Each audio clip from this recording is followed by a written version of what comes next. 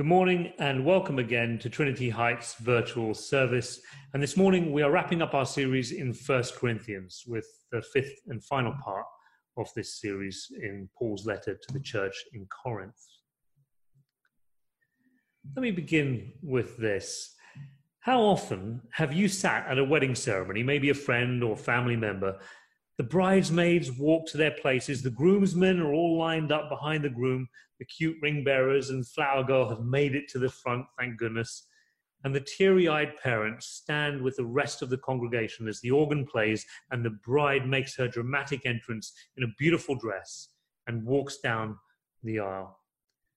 The officiates say some introductory words, the congregation sings the first hymn, and then it is time for our first reading. And up comes the reader, a friend of the bride, or perhaps a friend of the groom, a little blurry-eyed from the rehearsal dinner the night before. And they begin to read. Love is patient, love is kind, it does not envy, it does not boast, it is not proud, it does not dishonor others, it is not self-seeking, it is not easily angered, it keeps no record of wrongs. Love does not delight in evil, but rejoices with the truth. It always protects, always trusts, always hopes, always perseveres. Well, this passage has been used so ubiquitously at wedding after wedding that it's difficult not to think of it as a sort of a mushy sentimentalism that comes part and parcel with, I don't know, a bit of wedding cake and toasts to the bride and groom and confetti or perhaps sparklers at the end. So this passage needs to be rescued from the quagmire of romantic sentimentality in which popular piety has embedded it. Because in reality, it is a passage which is both incredibly challenging and profound. And it looms large over all of us, over all our lives, your life and mine. The depth and power of its influence is difficult to grasp and seldom appreciated, but we must try. So I will begin with these three quotes, which the agnostic historian Tom Holland uses at the very beginning of his book, Dominion. Holland begins with these three quotes assembled in this precise order, and I think it's an amazing selection of quotes to bring together on one page, and I love the order in which he arranges them, and I thought this would be one way of us breaking this passage free from the romantic sentimentalism in which it's been taken captive. The first quote is from St. Augustine, one of the early church fathers. He says, "Love and do as you will." In other words, if you love, truly love, anything you do will be right and it will be good. And so he says, love and do as you will. The second quote is from Nietzsche, who says this, that you feel something to be right may have its cause in your never having thought much about yourself and having blindly accepted what has been labeled right since your childhood. Here, Nietzsche is obviously calling into question all Christian values and virtues, all of these things that we would call virtues, including the greatest Christian virtue that binds all other virtues together, that is love. Nietzsche thinks that we're all steeped in Christian virtue, even though we may not realize it, and therefore never think to question it. And then, so as to make Nietzsche's point for him, Holland goes on to quote the song, "All You Need Is Love," John Lennon and Paul McCartney. It took me a moment to appreciate what Holland had done in assembling these simple quotes here together. So take a moment to digest it, to feel the weight of Christian history, the influence of Jesus that Holland has rather cleverly managed to encapsulate and convey in these three short quotes. Just take a moment and read them through again for yourself.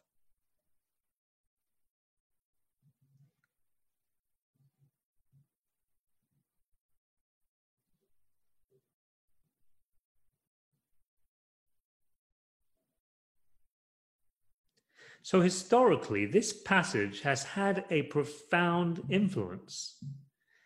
But if we want it to have a truly deep and profound influence in our own lives, in our own personal histories, we must recognize that love also requires the formation of character. Love is not just a matter of feelings. Feelings come and go, but love abides. Paul's description of the attributes of love in verses 4 to 7 offer us a picture of habitual actions and dispositions. Love is patient. Love is kind. It does not envy. It does not boast. It is not proud. It does not dishonor others, right? It's these habitual actions and dispositions. It always protects, always trusts, always hopes, always perseveres.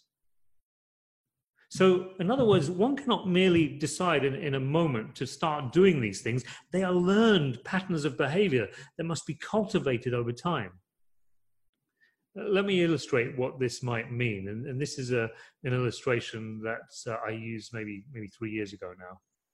So this is an American Airlines flight 1549, which crash landed in the Hudson River. You know, when that plane was hit by the flock of geese, almost at once, both the engines were severely damaged and lost their power. The plane was at that point heading over the Bronx, a densely populated part of the Bronx. Captain Sully and his co-pilot had to make several major decisions instantly if they were going to save the lives of people, not only on board, but also on the ground. They could see one or two local airports off in the distance, but they quickly realized they couldn't be sure of making it that far. If they attempted it, they may well crash into some sort of built-up area on the way. And the option of putting the plane down on the New Jersey Turnpike would present huge problems and dangers for the plane, let alone the drivers on the road. That left one option, the Hudson River. It's difficult to crash land on water, apparently. One small mistake, catch the nose or one of the wings on the river, and the plane will just turn over and over before breaking up and sinking. So in the 2 or 3 minutes they had before landing, the captain and his co-pilot had to do the following things. They had to shut down the engines. They had to set the right speed so that the plane would glide as long as possible without power. They had to get the nose of the plane down to maintain speed. They had to disconnect the autopilot and override the flight management system. They had to activate the ditch system, which seals vents and valves that makes the plane as waterproof as possible once the plane hits the water. Most important of all, they had to fly and glide the plane in a fast left hard turn so that it could come down facing south, going with the flow of the river. And having already turned off the engines, they had to do this using only the battery-operated systems and emergency generator. Then they had to straighten the plane up from the tilt of the sharp left turn so that on landing, the plane would be exactly level from side to side. Finally, they had to get the nose back up again, but not too far up, and land straight and flat on the water. And as you know, they did it. Everyone got off safely. And then they made a movie. But of course, what he did, all of these spontaneous actions that he had to take, that long list of things he had to do in just a matter of moments, none of this would have come naturally, but it had become second nature to them because of years and years of training and preparing for that moment. So, all we need is love. But in a culture that values the spontaneity of feeling, we're tempted to think that love is just something that will come naturally, spontaneously flowing out of all good, decent human beings. We want spontaneous love, but without paying the price. True spontaneous love may not come naturally. It may not be our first nature, but it can become our second nature as it grows out of a framework of discipline. Let me give a couple more examples. I can't spontaneously get up and play on the piano. Well, I could, but it would be a really ugly thing, and you don't want me to do it. A concert pianist, on the other hand, can get up and play anything they want to, and it will be beautiful because it comes out of this framework of discipline. I can't spontaneously speak another language, but what if I were to work at it? You can think of 101 other analogies, I know. Love, as we have been saying, must be nurtured and cultivated in the context of a community that models and supports that kind of behavior. Don't be disappointed if at first you fail and then fail again. We must learn patience. We must be taught how not to keep score of wrongs against us. As Paul's letter suggests, the church should really be a school for the cultivation of these habits and practices with each other. As the church has adopted the habits and strategies of secular democracy, Richard Hayes points out, far too little attention has been given to this character-forming task of the church. We must deliberate carefully about how to reform the church so that we can devote our energies to learning how to love.